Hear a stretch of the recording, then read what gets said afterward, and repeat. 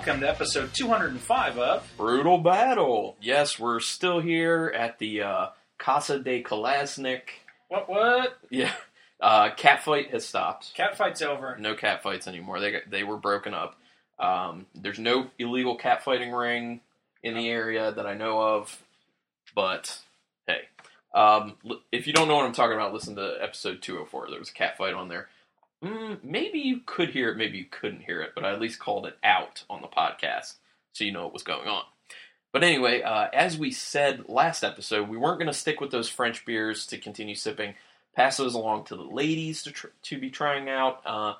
So Nathan has a warm-up beer, which as I always like to do is bring a warm-up beer as a thank you for having me on the show. So Sure. What we have here today is a family favorite. It's Old Stock Ale by North Coast Brewing, and this one happens to be 2015. So I don't know when the release on that typically is. I think it's towards the end of a year. Yeah, or it comes out kind of like so the 2015 comes out either at the end of the year or by spring of 2016. Okay, so I think it's like a little over 2 years old then in this. But I don't think I've ever had an old stock at this age. So I've had plenty of old stock because I friggin' love some old stock.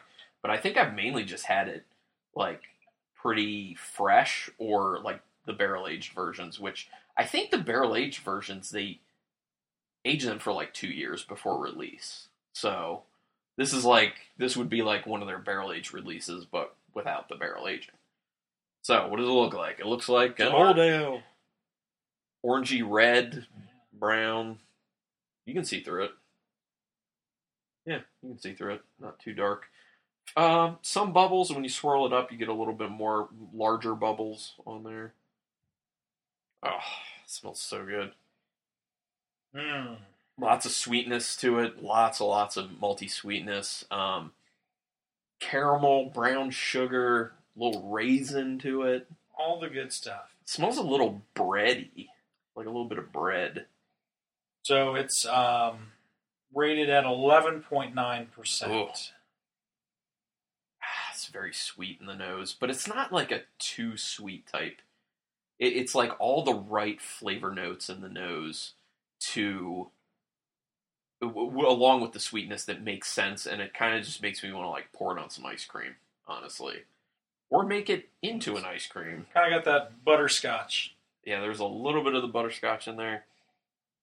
It smells very good. This is what I remember Old Stock smelling like. Very nice.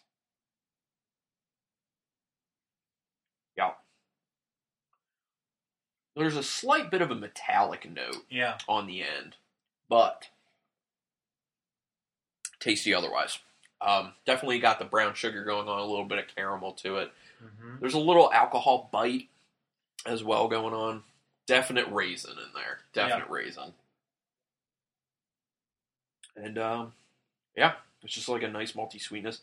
A little bit of, along with the sweetness, the actual, like, malt sweetness is tasting a little bit like raw honeycomb to me. Yeah.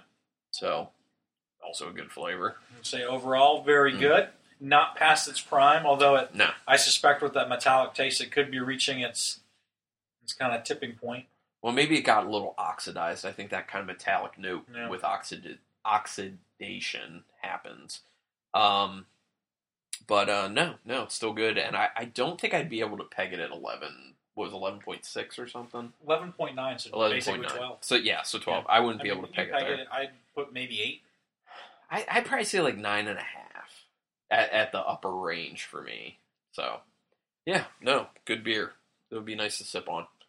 So the topic for this episode, I wanted to talk about something that we've kind of talked about here and there on the podcast before. So forgive me if you feel like, oh, I've heard this topic before. And it's something that gets talked about in craft beer industry and community a decent amount. But the kind of oversaturation of craft beer at the moment and what that ends up turning into, which we're starting to see a little bit of now. Specifically, recent events where, the first one I'll just talk about, Smutty Nose Brewing out of, I think they're out of Plymouth, Massachusetts. They ended up getting sold. They actually had to be sold at auction because I guess they were having a lot of financial issues. And yeah, they sold at auction. Apparently the price was undisclosed, but someone said that they heard it was like 8 million maybe, but that's just someone online saying, "Oh, I heard." So who knows if that's even true. But apparently the new ownership, the brewery's not closing down. You're still going to be able to get beers. Although you still get Rocky Road. Have they made that past one time? I don't know. But that was a good beer. Yes.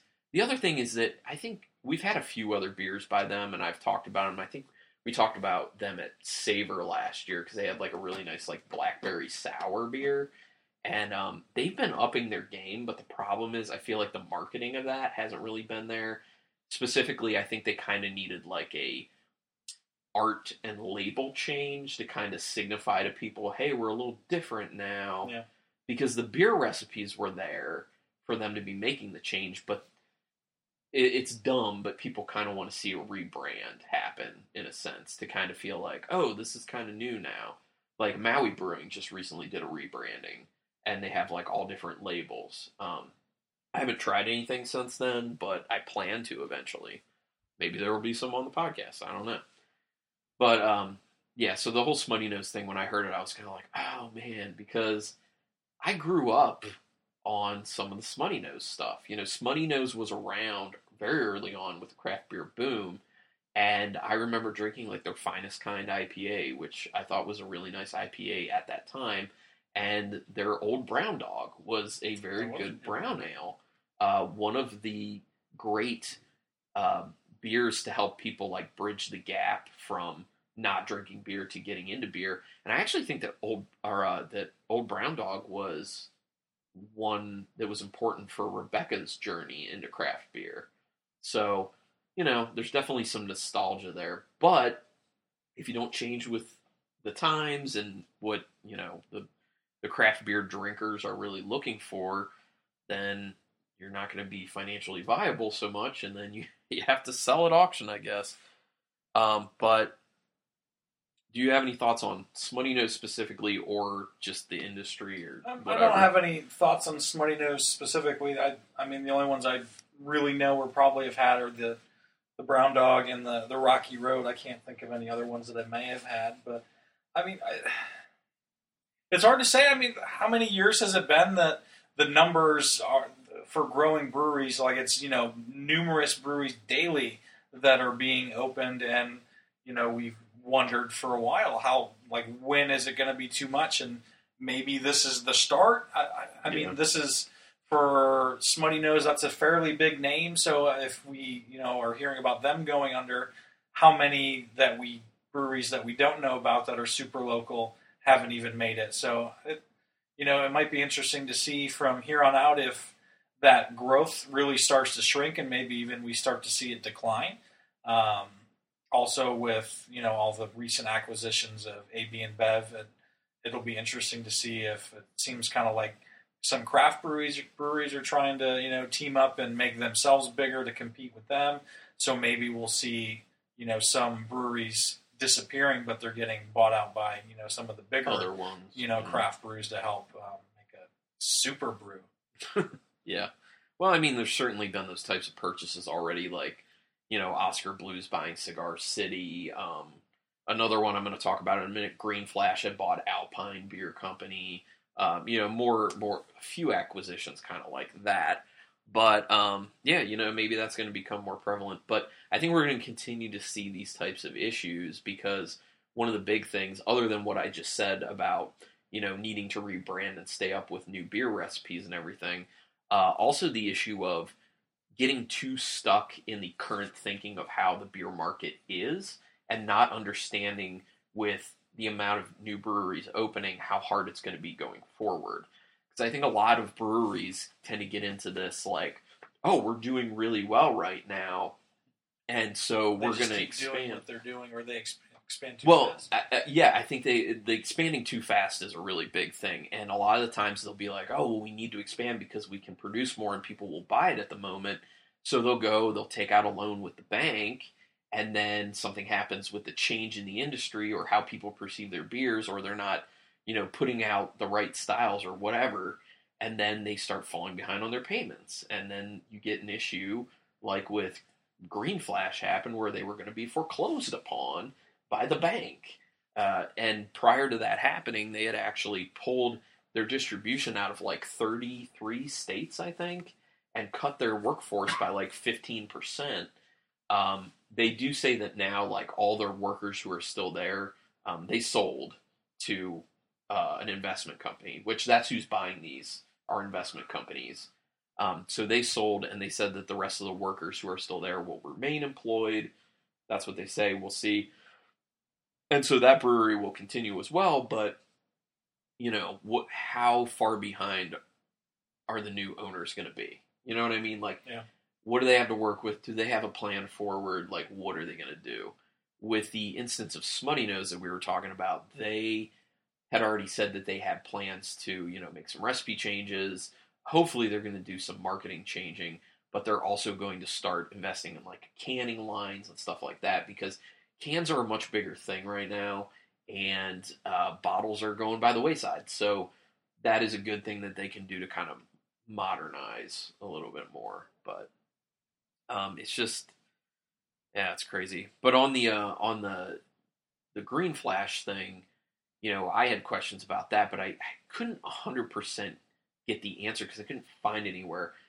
Since Green Flash had purchased Alpine Beer, I was wondering, well, if Green Flash was being sold because they were going to be foreclosed upon, what happens with Alpine? Is Alpine just going along with that, or were they going to sell Alpine separately? And I couldn't find an answer to that. So because I couldn't, I'm assuming it's all together, because otherwise I feel like it would have been called out as, Alpine being sold separate. But I don't know. But it's just another instance of like, that's another one that I have nostalgic feelings about. Like when I started getting into IPAs back when I did that, I was big into the West Coast IPA by Green Flash. And I remember when the crazy bitterness hopping wars were going on and they put out Palate Wrecker. And I remember having that and being like, man, that's aggressive as hell, but it's kind of fun. Yeah, I've had Palate Wrecker by Green Flash, and then I don't remember the other one, but I mean, they had good beer. So it's just, and it's also very weird, just like, especially it's a big name like Green Flash, and somebody that you've actually heard of, when you see that they're going under, like it's kind of strange. Yeah, you just always assume it's like the little local breweries that pop up for a year or two and then don't make it. So it's times are changing, I guess, when some of the bigger guys are starting to go under. So from my perspective, with Green Flash, this is just what I saw in Maryland distribution wise. I wasn't seeing over the years much of a change in the beers they were putting out. Their branding was always the same. The artwork on the labels was always the same. And I wasn't seeing a whole lot of a change in what they were putting out. They did move over to some canning, which, that's definitely a good move, but I wasn't seeing a whole lot of different stuff being pumped out by them. But then again, maybe that's just what I was seeing on the East Coast because they're from San Diego. So maybe they were doing a lot of different stuff, but it was mainly in the San Diego market or, California, further West Coast cities out or states out that way. So is it an accurate portrayal? Maybe it was what I was seeing, and that was one of the contributing factors, or maybe it wasn't. Maybe I'm off base about it, but I think just overall it's something to think about, that these breweries are not thinking ahead enough because they need to understand there are a lot of breweries opening, and people are very fickle when it comes to purchasing beers. And a lot of people are in the mode that, I'm in, actually, of kind of a beer ticker. I want to try new stuff. So there isn't a whole lot of brand loyalty out there at the moment. So you just need to keep making different beers. And that's what keeps people coming back. Having some staple beers will work here and there, but overall you just need to keep pumping out different stuff and releasing it in small releases. That's why... Yeah, like Flying Dog. Actually, yeah. On the last episode, we had that Flying Dog beer on there. They have so many different beers. Yes. And I think for that reason, they'll be fine sticking around, at least for now, because they keep putting out new stuff all the time. One of the other things that's very popular and at the forefront right now are these beer can releases at the breweries themselves that have been happening a lot, especially on the East Coast. I know there's some West Coast breweries doing it too, but I think it's happening more on the East Coast, and that's like less beers that are less shelf stable. So that's why they kind of have to have the release like that. It's like sours with like fruit and lactose that if they put them on the shelf, they can continue to ferment and then end up exploding. Or stuff like the New England style IPAs, or as people call them, hazy IPAs, that just don't have a long shelf life because the way they're constructed, their flavor starts deteriorating kind of quickly. So you really don't want to put those out on a shelf because who knows how long they'll sit there. People buy it, drink it, not get a true representation of what it's supposed to taste like, and then be like, oh, this sucks. So they have to do these releases at the brewery, and it's making them good money. I mean, you're cutting out the middleman too, which that's a whole nother issue that's come into focus in Maryland, where the distributors and the bars have gotten pretty pissed off about it because they're getting cut out. Because they were the middlemen, and now they're getting cut out because the tap rooms can serve all sorts of beer, and they're doing these can releases. They get food trucks, I think food trucks are a big thing now. Oh, yeah. Food trucks are so exciting. Mm-hmm. Well, that's the other thing. It's a good way, as a brewery, you don't have to deal with the food portion of the business, which I understand is an extreme pain in the ass. But also, you have the flexibility to bring in different types of food every day if you want to, honestly. And I know there are a lot of breweries who have like a rotating schedule of food trucks that show up. And it's like just thinking of Independent Brewing, because it's kind of near me. They have like one that's Greek. They have one that's like a more fine dining type thing. They have one that's barbecue, one that's pizza. I think they have a few other ones that I'm not thinking of at the moment, but it just goes to show that you can hit all these different types of food, which will keep people coming in. You're making different types of beer that people want to come and try, and you're having different types of food served that people also want to come and try. So the variety is so much, as opposed to a bar that's been serving the same type of food forever. Yep. People are, might go in for a beer, but be like, yeah, I've been having this food a lot. And had their mozzarella sticks the past 3 years. Yeah, exactly. Oh, these people make buffalo wings. Okay, who doesn't? Yeah. Well, which, side note, well, related but kind of side note, there's a new sports bar that's going to be opening in Bel Air, Maryland, which is close to where we live. And it's going to be a sports bar, and I guarantee they're going to have a bad tap list, because that's usually how it goes. And the food is going to be nothing exciting. It's going to be like wings and mozzarella sticks and burgers. And we already have a lot of that. Like, we have Buffalo Wild Wings. We have, other places that are like that.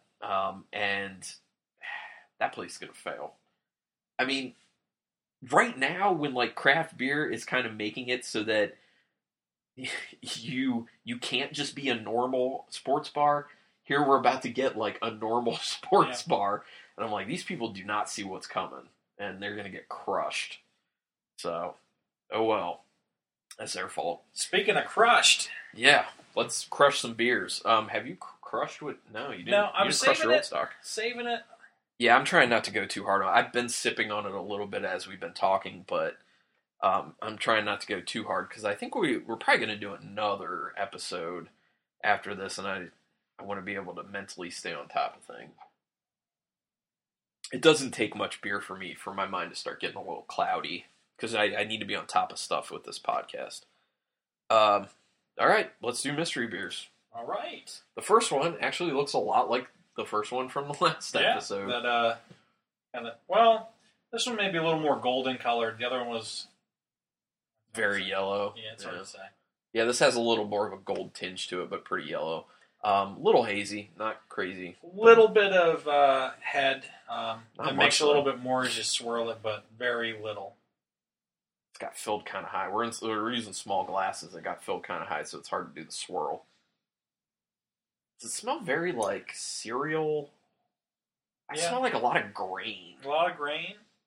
A little bit of lemon, A maybe. little bit of lemon, yeah. I don't think I'm going to be able to get a lot off of this nose. Yeah, a little lemon, a lot of grain. Just kind of zest. Yeah. Yeah, like a lemon zest. Yeah. It About smells it. alright. Yeah. Kind of refreshing type smell to it. Maybe a little bit of an orange note on the nose, though. Don't get any funk, so possibly this is more IPA-esque than Farmhouse or Saison. I don't know. Alright, I'm ready to try it. What is that? What is that? I'm not going to complain about it. Is it a little coconutty to you? Maybe?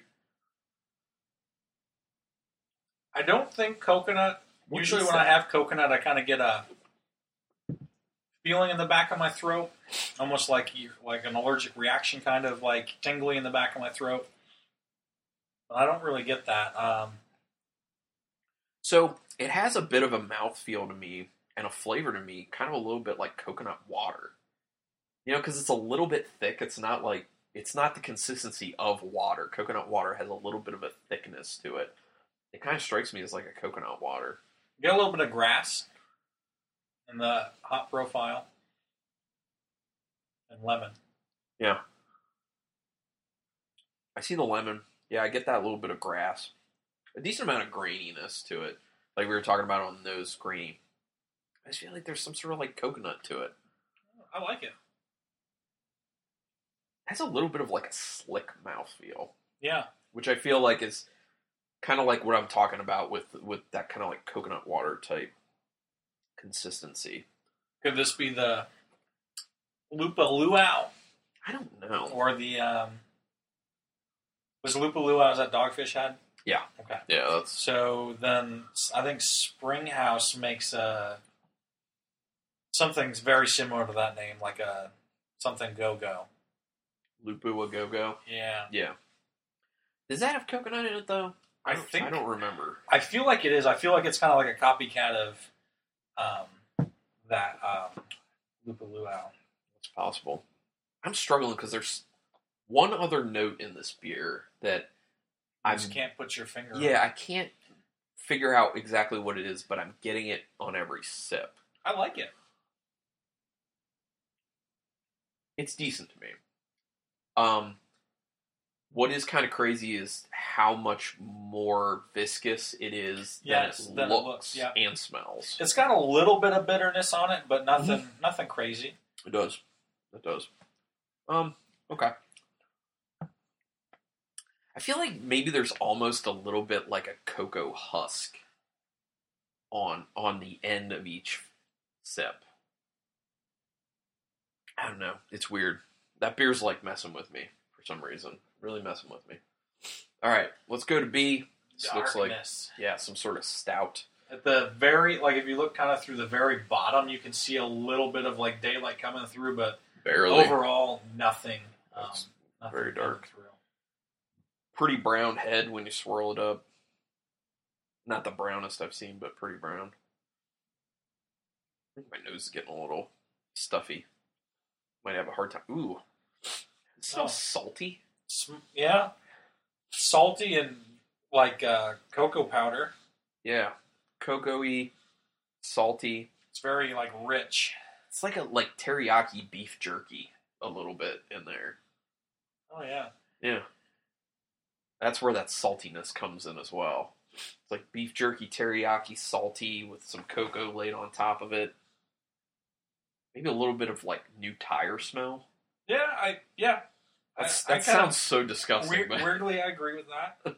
it sounds so nasty, but I'm smelling It's for peppers. I don't smell.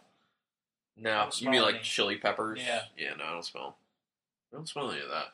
It just smells really salty to me. Like Yeah. maybe it's like an oyster stout. Oyster stout or some sort of like salted, chocolate truffle beer or something Yeah. like that. I mean, I don't smell any sort of oceanic smell like you can get with oyster stouts, but I feel like oyster stouts usually give me like a lot of salinity in the nose and the flavor usually. But I kind of hope it is an oyster stout because it's been a long time for me since I've had any. All right, ready to try it.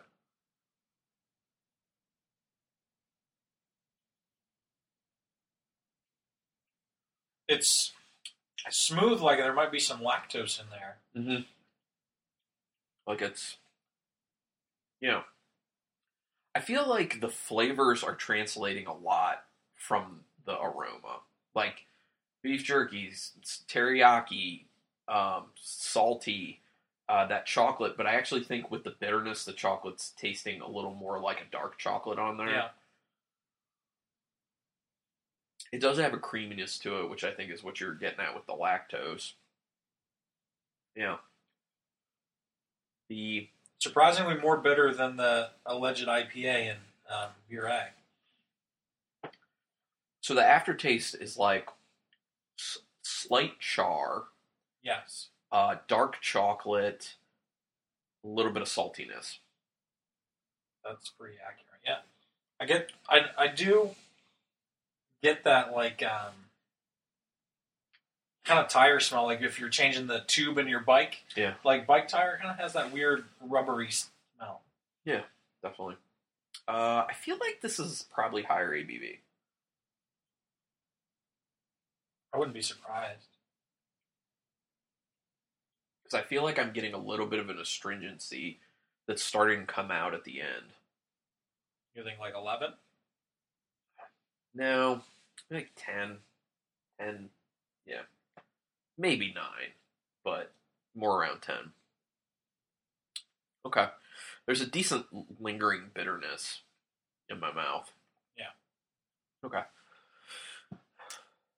I don't dislike either. I gotta go back to A, though. Going back to A, the flavors are kind of upped. It's a little more like juicy. Yeah. Going back to it. I agree. And I start to get mango, maybe? Coming off as like mango, kind of? Maybe, or like what about papaya? I don't remember what papaya tastes like. It's been a while. I don't know if I remember either, but that's the closest thing I can think to maybe not mango. I don't know. See, I feel like we need to have various fruits and jerkies and stuff like at the table. You can be like To make those comparisons. Yeah. Okay. Okay. I think I know where I'm going to go. You want to go first? Or you want me to go first? I'm ready. I'll go first, I suppose. Go ahead. I'm going to give A a 4. Okay. I'm very happy with what it is. I do like a lot of the flavors in it, and I think it's very solid. I don't find anything really off-putting about it. B, I don't know. I'm kind of mixed on it. It intrigues me. I don't know if I enjoy it a lot, but I think I'm just going to go 3 on it. Okay. Just because I'm slightly confused about the flavors that are in there and how they all work together. Okay, so I'm going to go with 2 on A because it's weird to me. Like, the way the flavor profile is coming together is just kind of odd to me. And that kind of viscosity to it that seems off, that's like coconut water, is also throwing me for a loop. And I just, like, I don't hate it, but I don't really like it either. It's kind of like, but I'm going to give a 3 to B. So we lined up on B. I'm good with it. It seems like a very, I don't want to say, I was going to say uninspired flavor profile, but I don't want to say quite that. It seems like they tried to do something neat with it, and maybe it didn't quite pan out. It's hard to say. I guess we'll find out in a few moments when we reveal what it is. Like, I like it, but I just feel like the salinity is a little much, and how that's playing with the kind of chocolatey notes. Maybe take that kind of like salinity down and upplay the chocolatey notes. But I don't know. So, I mean, they tie. So they're overall 3, both of them. So that's good. So yeah, makes sense. All right, let's go with A first then. A overall 3. Okay. Evil Twin Brewing, and it's their IPA Colada, which is an IPA brewed with lactose, pineapple, and coconut extract. Well, there we go. I did get the coconut. I didn't really get pineapple, though. Yeah, didn't get the pineapple either. I feel like... Okay, so the viscosity... It's got to be the coconut. The coconut and the lactose. The lactose making it more viscous as well. But yeah, the coconut and the lactose between the two of those. Yeah, I'm not... Pineapples are kind of like fuzzy and, kind of stringy when you eat them. They have a little bit of a mouthfeel. So I don't know if any of that translated through. Yeah, so I don't know. I wouldn't recommend that. I'm going to bet that's expensive, too. It's a 16-ounce can. Evil Twin is always Evil Twins on the usually, pricey side. yeah, they're usually a little pricey. What's ABV? 8%. This is probably about right, I guess. I don't really think it tastes like 8, though. I think I'd guess more like 6.5, 7. So they did a good job hiding the ABV. I just, not big on that beer. Coconut and beer has to be done a certain way for me. Preferably in a stout. Yeah. Yeah, no, yes. Yeah, basically. That's kind of where I'm going with it. As well constructed as the Lupu Luau is by Dogfish Head, I just don't think I like coconut in IPAs. I don't like it. At least not to the degree that's been done. Anyway, B, also with a 3. Oh, this is a 750, or no, a 22 ounce. Yeah, it's a 22 ounce. So there's more of it here. Oh. Interesting. I didn't even know we had this. This is a barrel-aged Old Rasputin Russian Imperial Stout aged in bourbon barrels by North Coast Brewing, who also does old stock, so how funny is that? I would not have pegged that as Rasputin. I enjoy Rasputin a lot. 11.1%. So, yeah. So here's the thing for me. Old Rasputin, I feel like every time I have it, it tastes different. Yeah. Every time I have it, it tastes different. And I don't know what that has to do with. Does it have to do with I'm drinking different aged versions of it? Or is it the batch? Are they always tweaking their recipe? Is it kind of a constantly evolving beer? But would not have pegged that as Rasputin. This is a 500 milliliter bottle. I can't find any date code on this. Is it on the bottom? Is it like one of those with kind of like a... I don't know. No, there's nothing.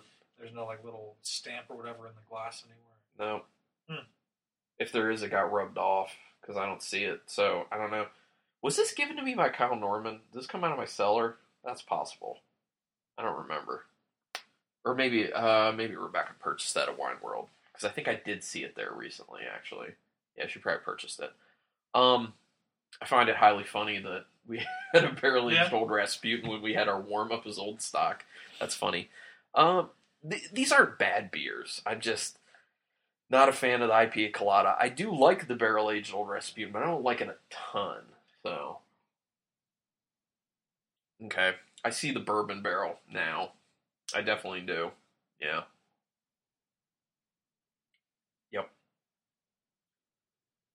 Yep. But I do say that it doesn't taste like 11.1. Absolutely not. Definitely not. Much lower. All right, well, that's cool. I hope the ladies already grabbed some of the Old Rasputin. I think they'll probably enjoy it. But, yeah. Actually, talking about, real quick, the ever-changing flavors of Old Rasputin for me, the last time I had one was at I think it was at Parents Bistro, so at a restaurant kind of near us. And I don't know how long the bottle was there. I don't know what vintage it was, but I had an Old Rasputin and it had a lot of metallic notes to it, and didn't really taste at all like I remember Old Rasputin being. So, the Russian Imperial Stout sometimes for me does get kind of salty, so I understand that aspect of it right now. I just think that like that saltiness is a little strong for this. I haven't had Old Rasputin in a while, but the last time I had one, it was Nitro. Ooh, okay. It's really tasty on Nitro. Nice. Well, potentially depending on what batch you get. I guess so, yeah. And what vintage. All right, cool. Well, until next time, we'll keep sipping on some of this stuff, and what will the next episode have in store? Not quite sure yet. No, it's maybe more cat fights. Maybe more cat fights. But until next time, keep it brutal.